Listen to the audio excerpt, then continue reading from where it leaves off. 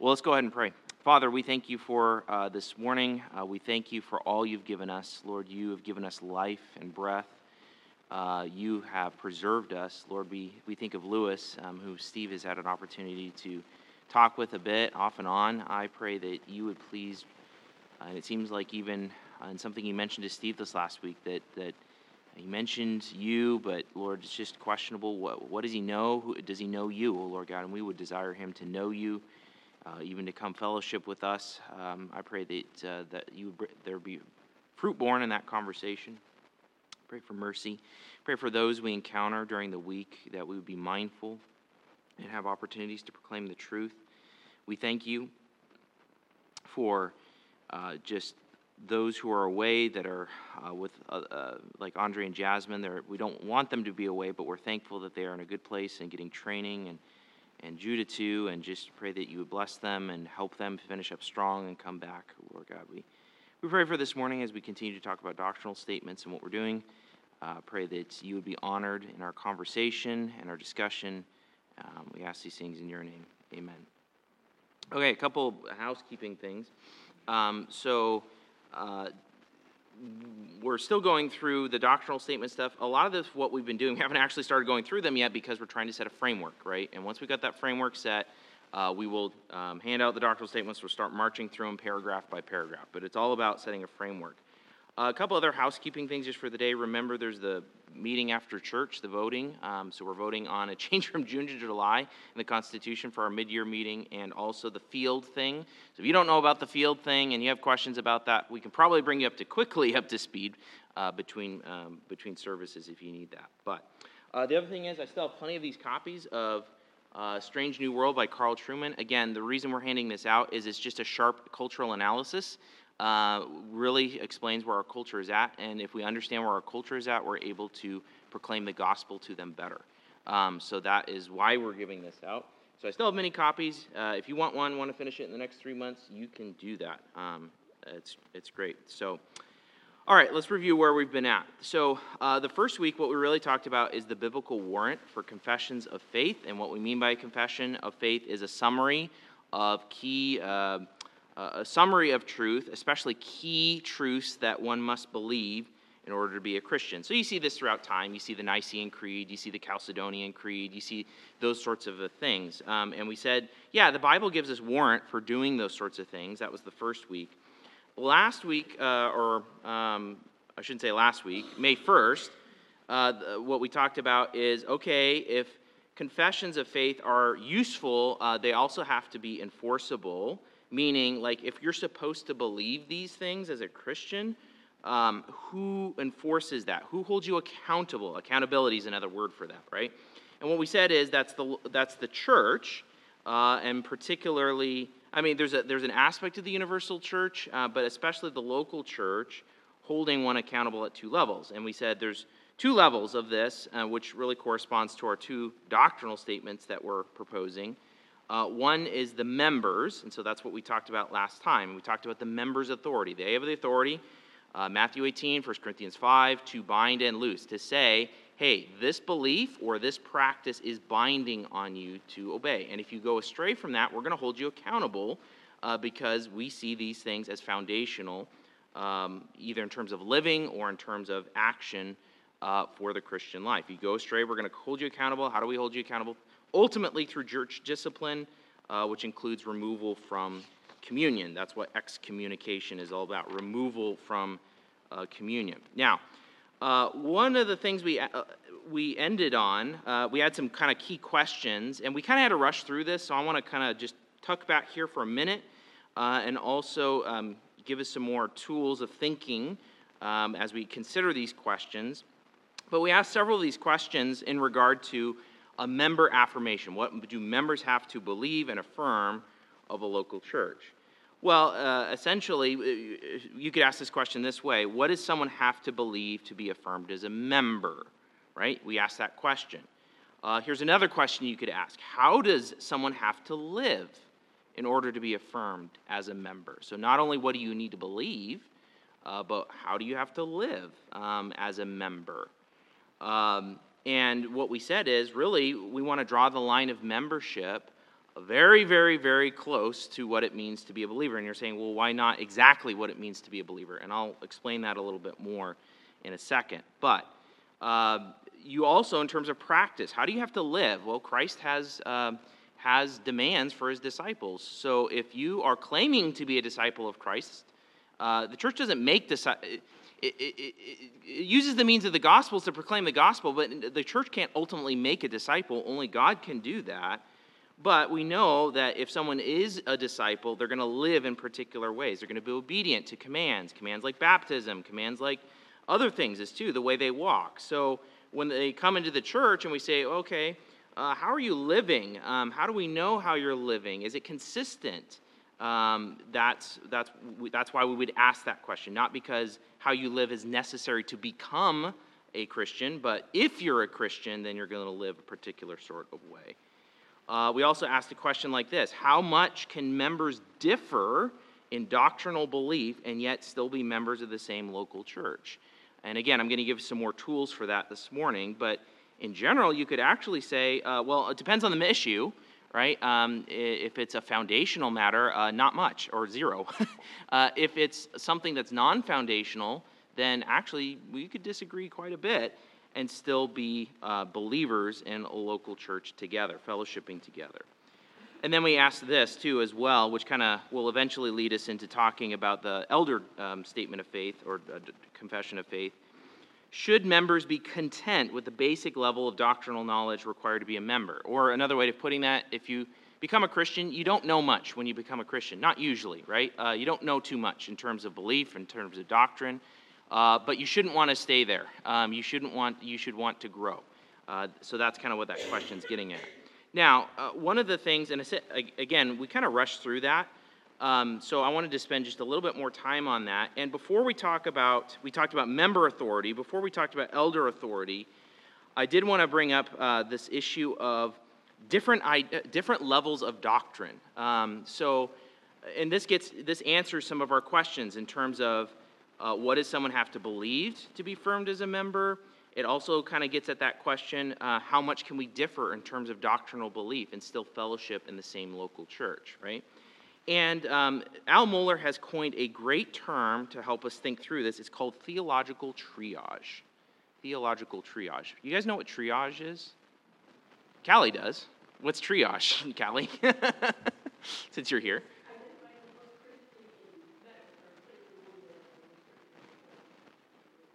Yeah, exactly. So you're going to treat someone who has a gunshot wound to the chest differently when they come into the ER than someone who has a severe cold, right? That's the idea of triage. You're separating people out so that they can be treated appropriately. Does that make sense to everyone, this idea of triage? So you're going to sort people coming into the ER, and some people have higher priority, some people have less for their medical treatment, okay? In a similar sort of way, you could think of, in terms of doctrines, some are more critical for the Christian life than others. And this is actually biblical. There's biblical support for sorting doctrines like this. Someone turn to 1 Corinthians 15. And maybe some of you already know where I'm going with what passage I'm thinking of, but someone go ahead and read 1 Corinthians 15, 1 through 4.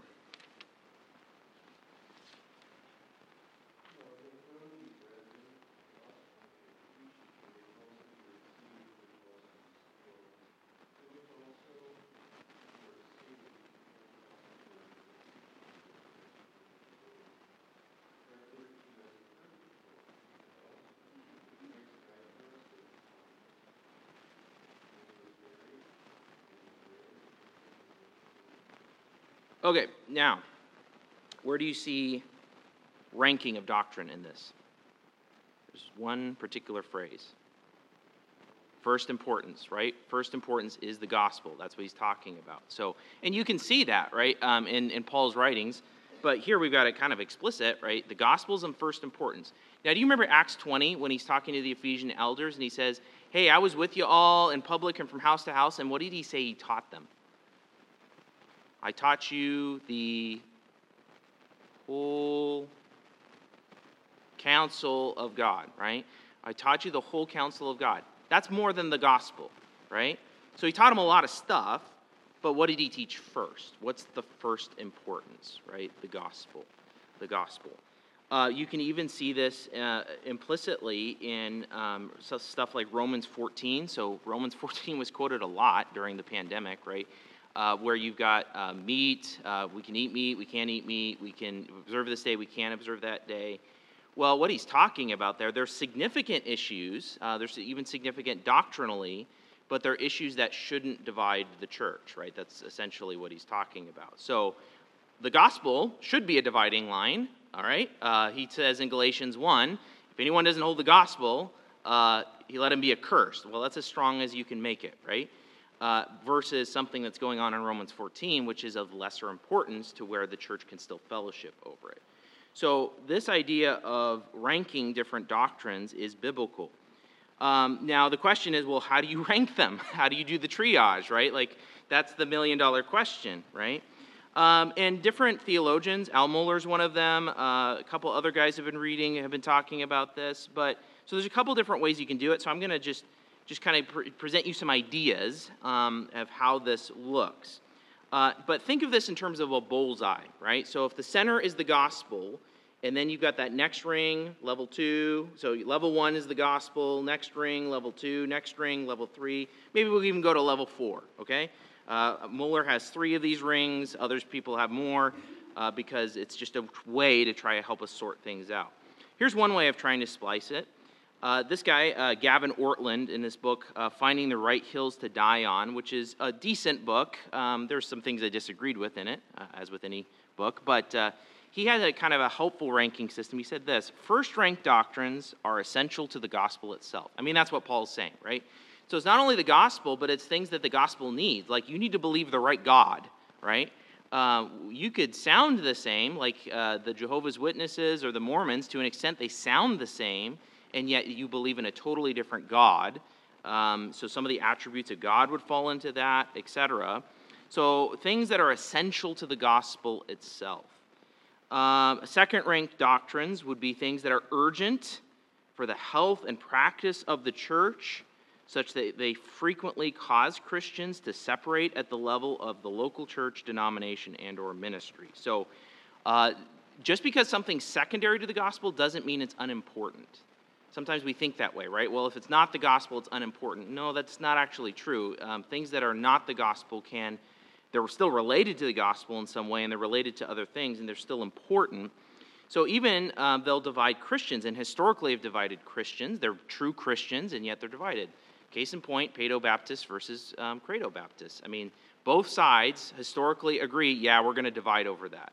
They might even affirm each other as believers. So you think of John MacArthur and R.C. Sproul. They debated over Paedo-Baptism and Credo-Baptism. They loved each other. They debated in a friendly way. They knew they were believers, and yet R.C. Sproul, according to Grace Community Church's membership standards, couldn't be a member at John MacArthur's church.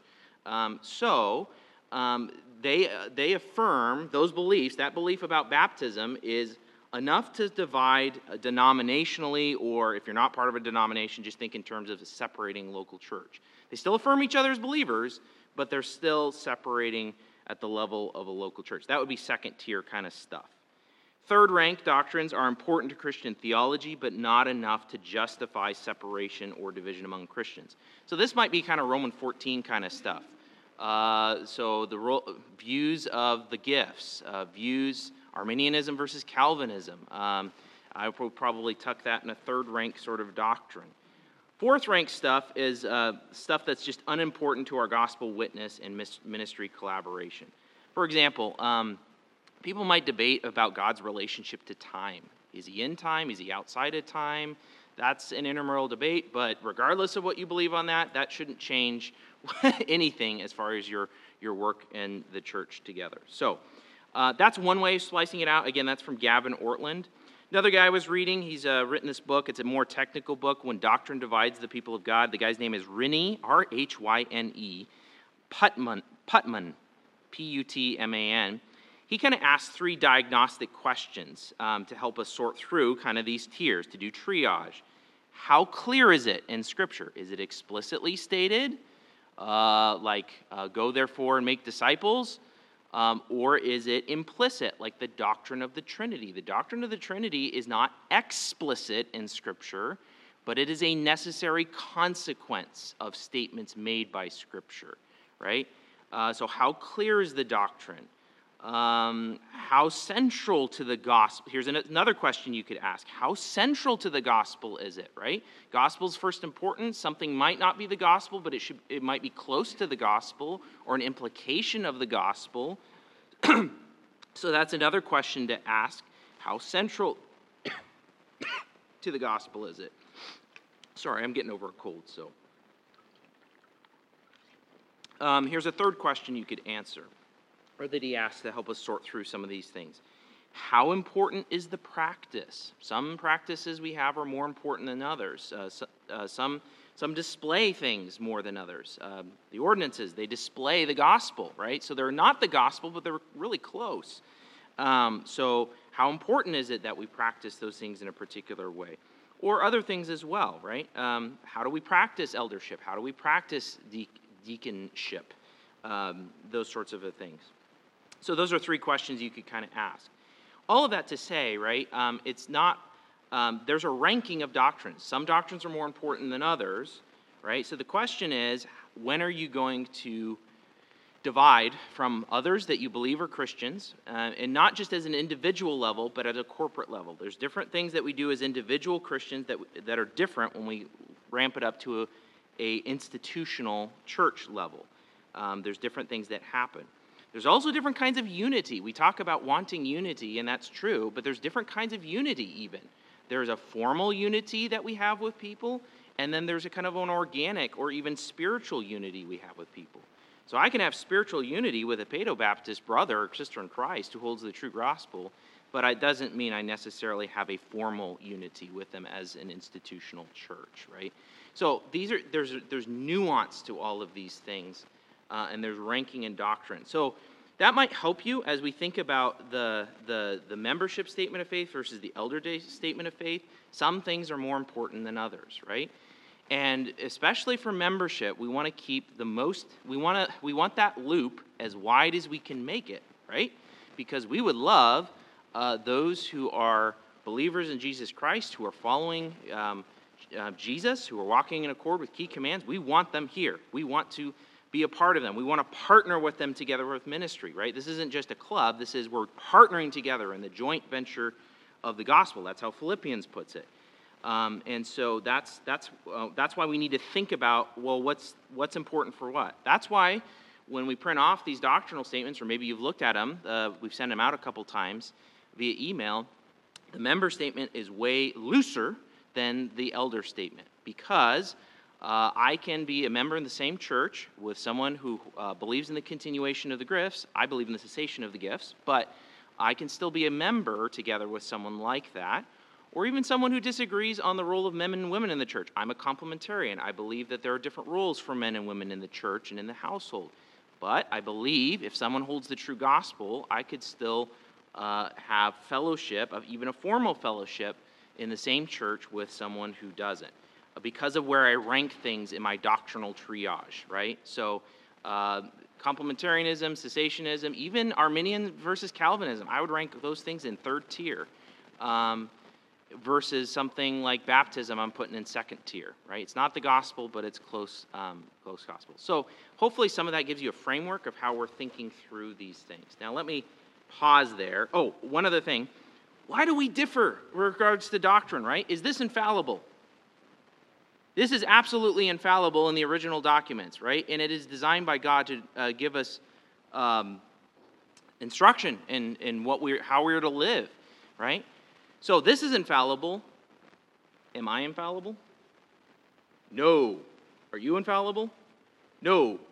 So when you've got an infallible document interpreted, which we must do, which God would demand of us, right, by fallible beings, that's why we disagree on doctrine, right? It's not because the Scripture's in error. It's because we read differently for a variety of different reasons. Doesn't mean that one interpretation is as equally valid as another. No, there's one right interpretation, but We have to wrestle with the scriptures, and there's a variety of reasons in terms of background and in terms of a number of different things, of the people we're around, our backgrounds, our biases, all of this sort of stuff that affects when we interpret the scriptures, right? And so we need to be aware of that and be charitable when we disagree with one another. So, okay, let me pause. Questions up to that point? Questions on that concept, because I think that was an important concept we haven't talked about before, so I wanted to bring that up, of the idea of doctrinal or theological triage, and that there's different levels of doctrine and which are important or not. And this has historically been done in Christianity. So, questions, comments, concerns, conundrums, cries of outrage, screams of panic?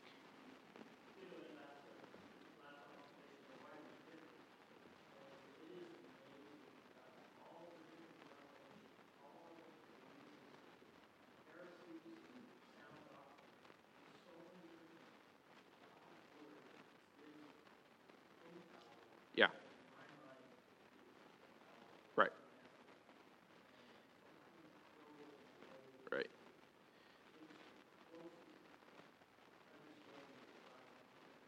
Right. That's why we're always re-examining ourselves, right? And why we always, it's kind of funny, like sometimes when you read the scriptures, like suppose you're just doing a reading plan through the year like we're doing right now as a church, and I come to a passage and I kind of read it quickly, and I have a basic concept of what that passage is about, right? Maybe I come back to that passage later and like I have to do a deep dive on it, right? Like so I'm preaching on it or doing a Bible study on it or whatever.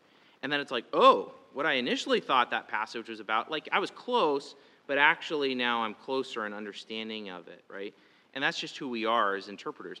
Because we're infallible, we don't just throw up our hands and say, well, I guess I can't get it. No, what we do is we actually strive harder. We strive harder to understand what is in the text. We try to acknowledge, okay, here's my bias this way, or that way, etc. So, yeah, it's really important to have that kind of category of theological triage in your mind. Differing levels of doctrine of importance. Yeah, Eden.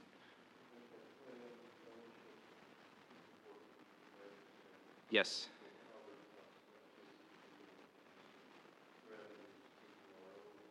Yeah. Right. And why you also, like in a Bible study environment, sometimes they devolve into, well, I think it means this, or this is what it means to me, right? And that can devolve into unhealthiness, which is why the Bible gives us teachers, right? And at a Bible study level, at a church level, why it's like the Ethiopian eunuch, right? He's sitting there in his chariot and he's reading, and he's he's not saved at that point, but he's like inquiring, and then what? Philip comes along, and it's like, hey, do you understand what you're reading? He's like, how can I unless someone helps me, right? That's what teachers do. Those who have had more time, skill, training, whatever it is, to guide us. So, like in a Bible study environment, I've had this happen at another church, right? Like someone says something that's way off in left field. It has like, okay, no, that's not what the passage is saying, right? And you have to kind of have gently say, no, that's not right, because it's not about me. It's about what do the scriptures say, and we need to understand what the scriptures say, right? So that's kind of another, it's helpful. We interpret together in community. We talk with one another. We sharpen one another, and we also have teachers to help us in that regard as well. So.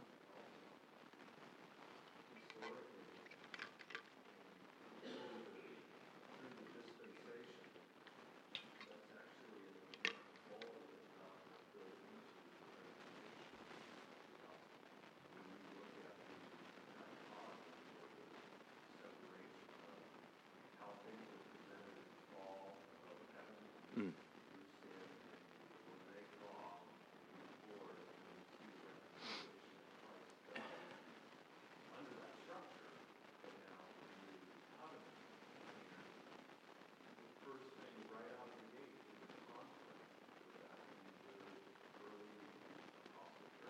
Yeah, you see conflicts. Oh, yeah. Just working through those. Yeah.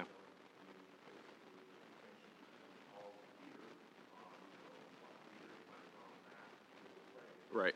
Galatians, yeah.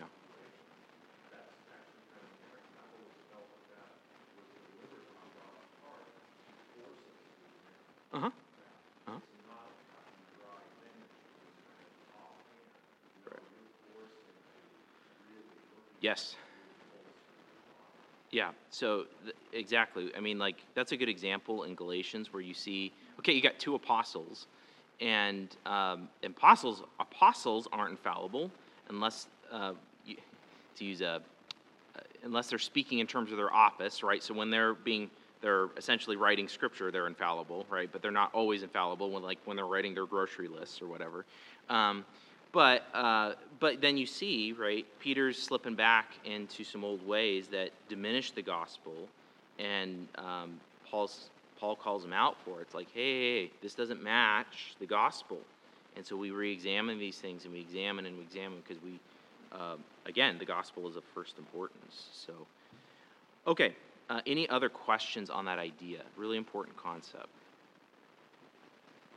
All right, so now we said, okay, for confessions of faith to be useful, they need to be enforceable. That's at a member level, which is why we're introducing a new member level that's looser than the one in the past, because we want that line to be basically level 1 and level 2 stuff. If you were put in those terms, level 1 and level 2 stuff. Because we want to fellowship with other Christians, even Christians that disagree with us on even important doctrinal matters, but only to a certain point, right? And so we're going to, as a local church, say, all right, members, you're accountable to believing these things. Now, there's another level, right? It's enforceable at 2 levels. The second level is elder. So we talk a member authority. The whole congregation has an authority. The members have a collective authority together. And then there's an elder level authority. Now let me prove this to you from the scriptures. So Acts, turn to Acts 20. We're going to go through several passages. Acts 20, so Ephesian elders, right? One of those key passages on talking about elders. So Acts 20, Acts 20, 25 through 32.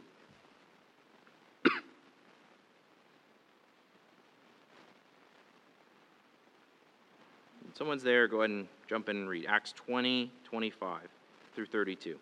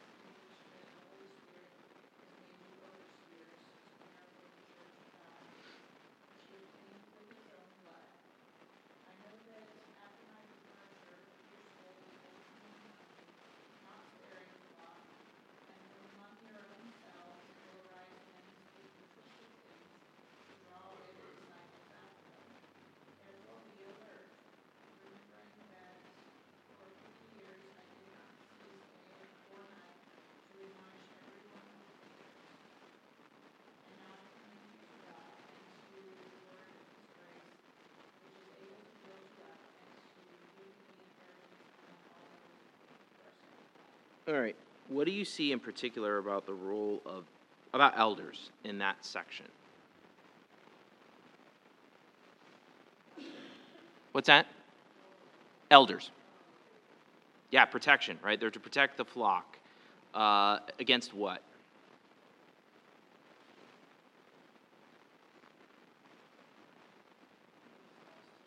Yeah, against false teaching, right? Wolves that can arise from without or from within, right?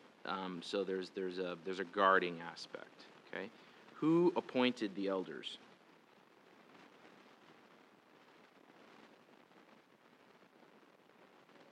Yep, the Holy Spirit appoints overseers, and that's a sobering thing, and especially it's even more sobering to care for the church of God, which he obtained with his own blood, or the blood of his own. So here you've got to protect the flock. Why? Well, it's very, very, very precious to God. And he's talking to the Ephesian elders, right? So the elders of a local church, saying that local church in Ephesus was purchased by the blood of Christ. The Holy Spirit appointed you to this task to guard these people, right? That's sobering. It's one of the most sobering verses. I think it's probably the most sobering verses to me as an elder, right? Like to read that, like, okay, the Holy Spirit put me here to guard Faith Bible Church. That's my role, or one of my roles, right? To guard against false teaching, to protect. Now, that's just one aspect, right? That's just one aspect. But even this aspect of care, right? You see that, right? Elders are supposed to care for the body, care for the flock. So, any other comments from Acts 20? I've got more passages to go to, but anything else from Acts 20? Okay, Titus 1. Titus 1, 5 through 9. These are some of these passages I'm bringing to you are kind of like, these are the collection of elder texts and that we see in the scriptures. Good key foundational ones to keep coming back to. Not just for elders, but for the whole body, right? Because not both sides need to understand what the role is. So Titus 1, 5 through 9. So I'm going to go ahead and read Titus 1, 5 through 9.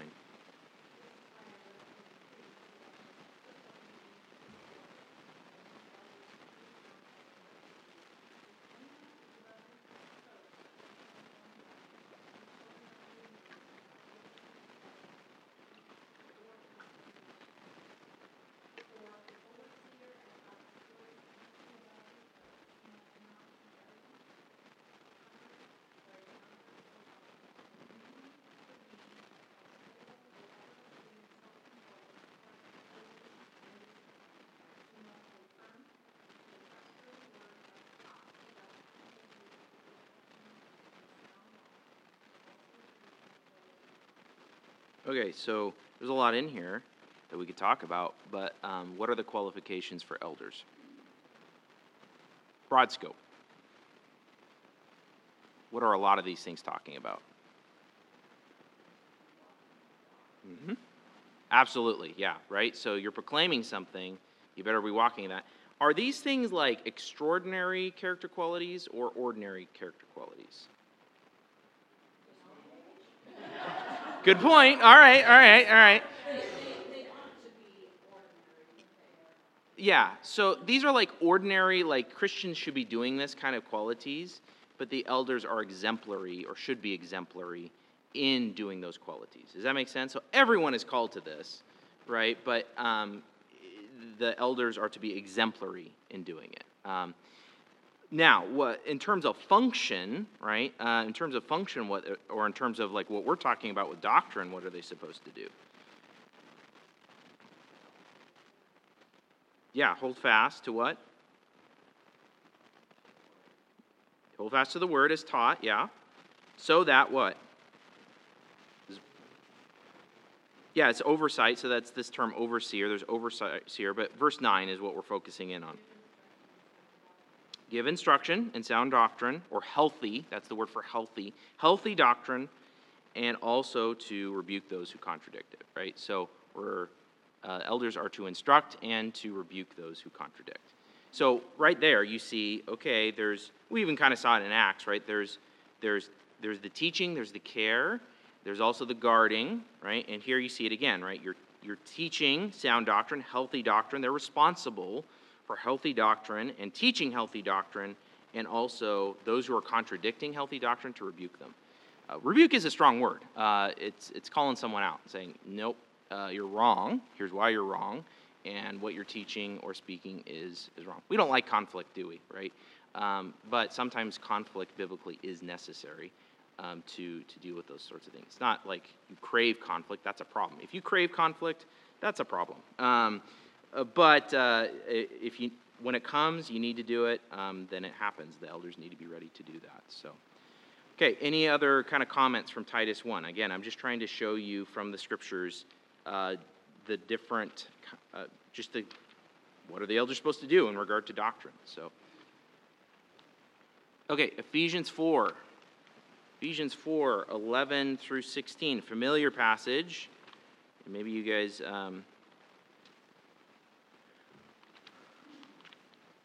already know what we're going here for, but Ephesians 4, 11 through 16.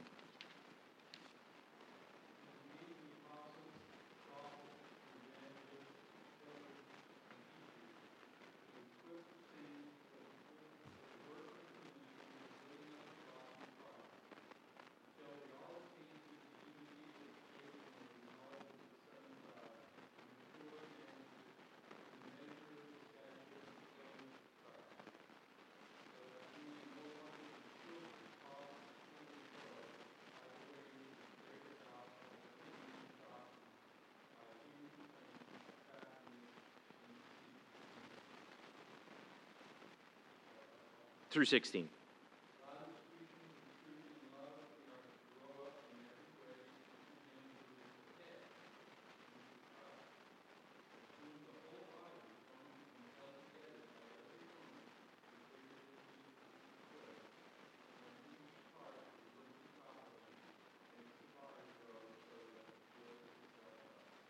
Right. So what are the elders? So where are the elders in this passage?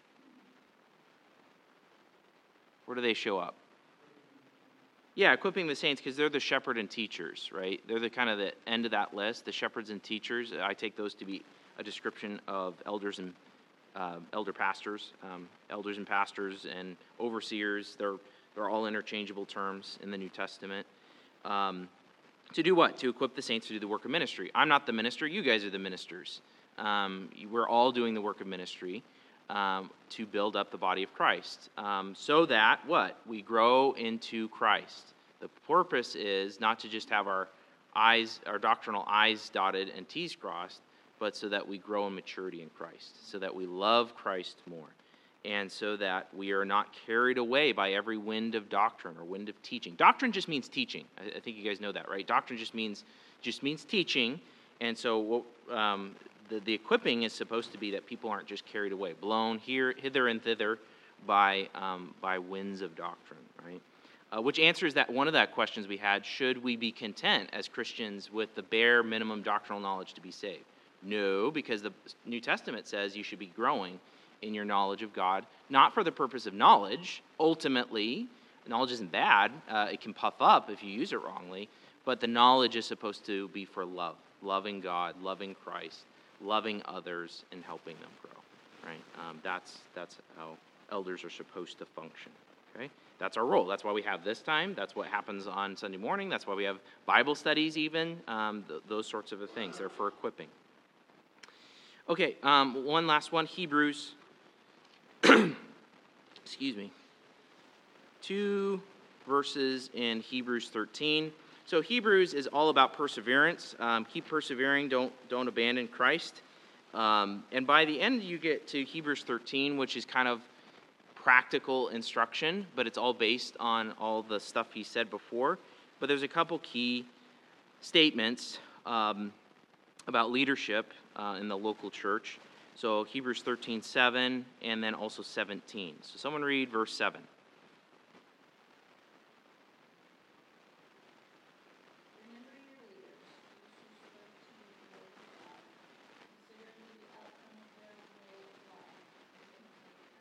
Okay, and then someone else, verse 17.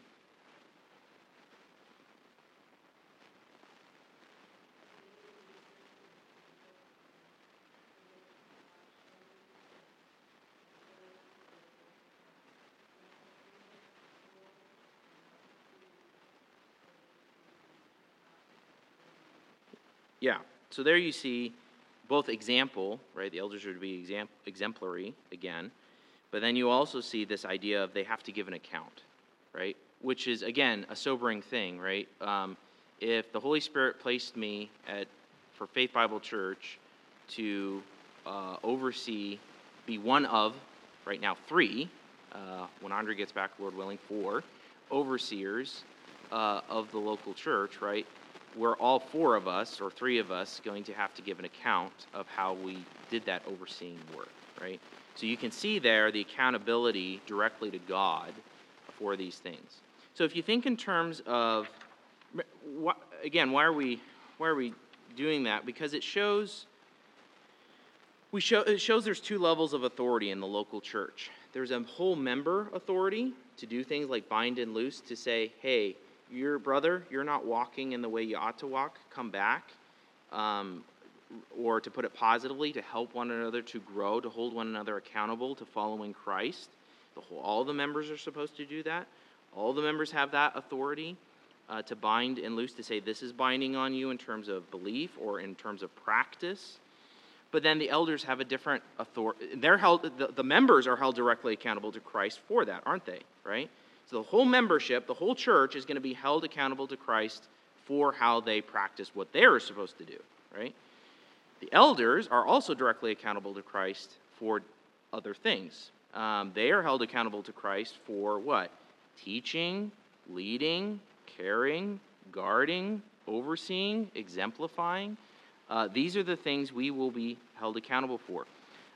This is a servant leadership. Elder authority is a servant leadership given directly by Christ, appointed by the Holy Spirit, as we saw in Acts 20. We must be able to teach and sound doctrine and rebuke those who contradict. We must have character that matches our profession. Members ought to submit to the elders, right? That's one of the things they're going to be held accountable for.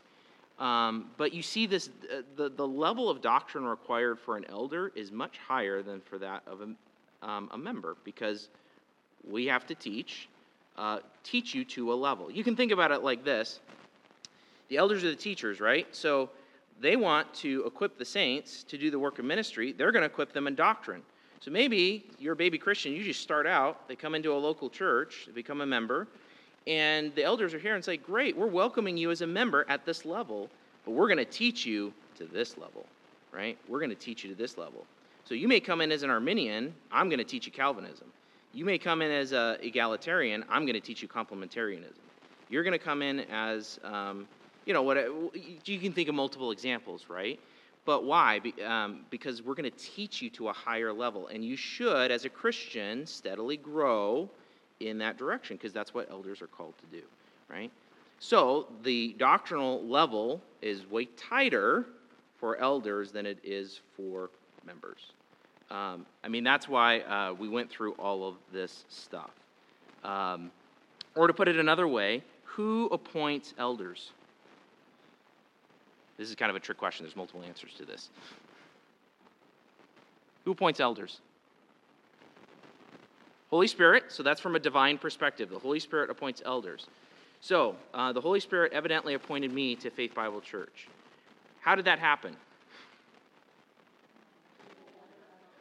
Good. By means of the other elders, including elders from Faith Bible Church Spokane, who ordained me to ministry, and men and elders here who also ordained me to ministry, right?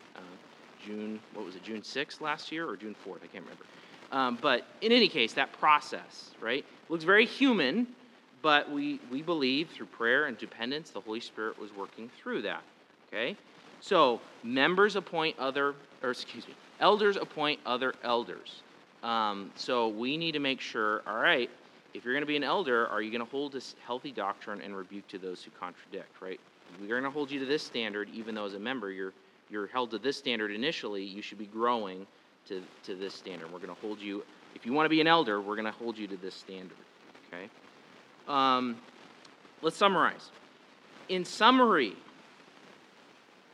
members have authority to bind and loose, and that has teeth behind it. You could call that authority of coercion. I don't mean that in a bad way. I just mean that there's some teeth behind it. The teeth is discipline in the Lord's Supper, right? That's what the members have authority to do as a whole church, to say, you're not walking the way you should be walking. You're claiming to be a disciple, but you're not walking that way.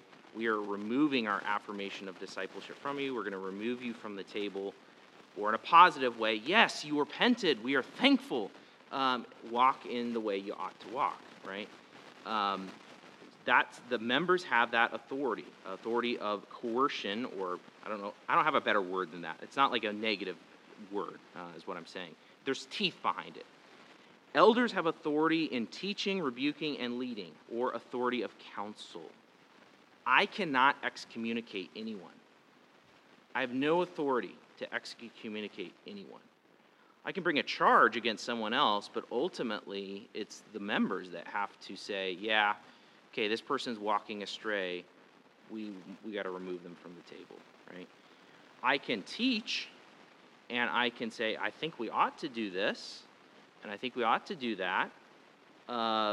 You could disobey me. You could disagree with me, right?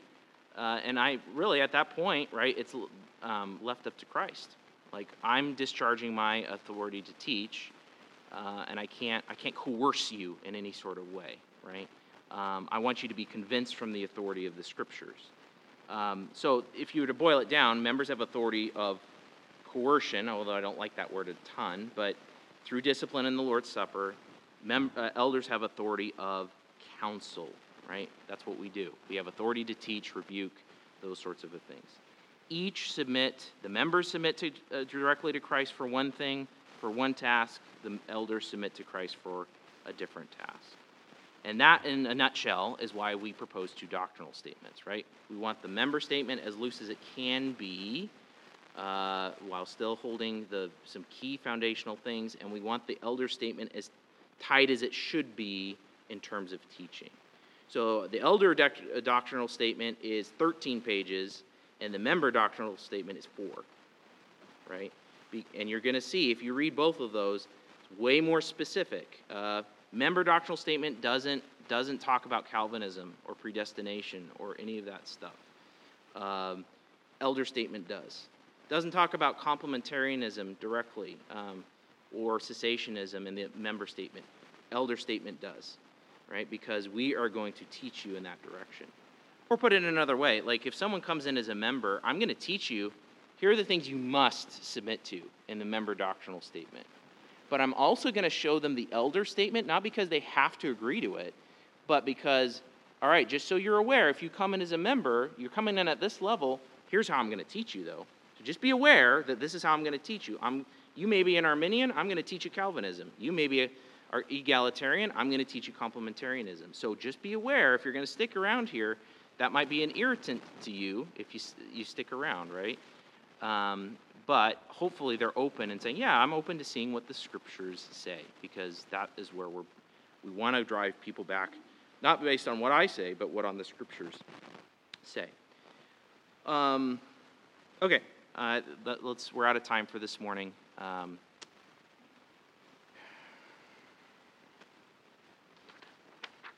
think. Okay, let me do just one thing really quickly.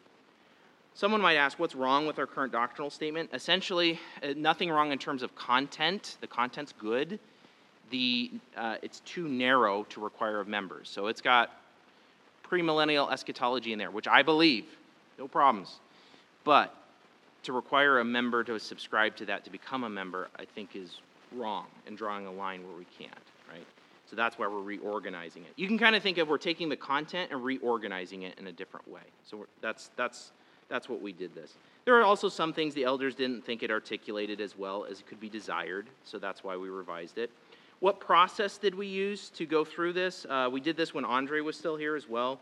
We basically took doctrinal statements from churches we respected, so Grace Community Church, MacArthur and Company, Faith Bible Church Spokane, that's where I came from, Bethlehem Baptist Church, that's Piper and Company, Capitol Hill Baptist Church, that's Dever and Company.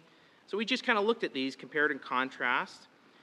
For the member statement, we wanted it as concise and pithy as possible. And then what we did is we chose the Grace Community Church statement as our elder statement with some modifications. So there are modifications to that.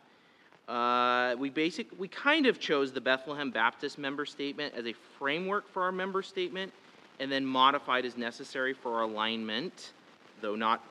Alignment doesn't mean they equal each other. It just means that they're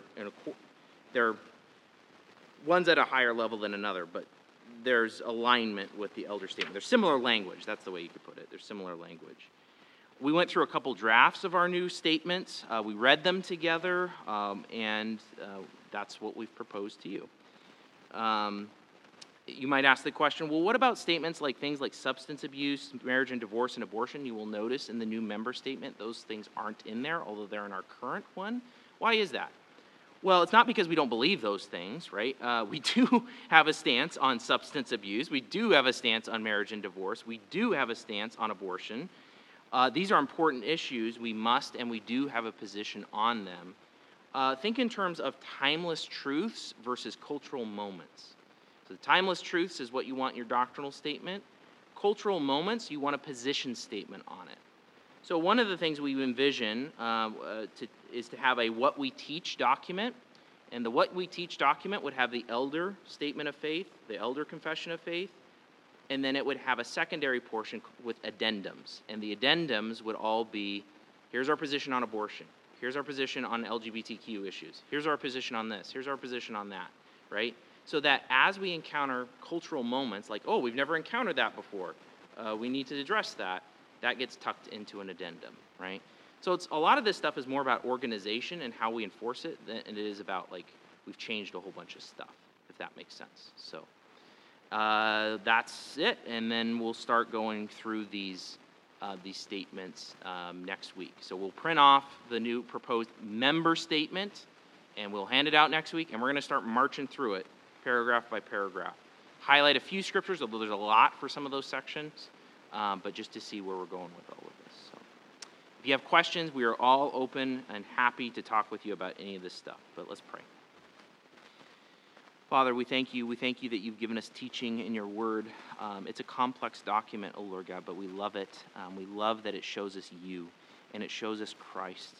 Lord, we pray for this morning as we go into the gathering, the weekly gathering. What a blessing. Prepare us to sing your truth, to sing the gospel. Prepare us to hear the gospel preached. Prepare us to fellowship with one another, to show the gospel to one another. Lord, we just ask for these things. We pray that you would bless the morning. We depend on you for absolutely everything, Lord Jesus.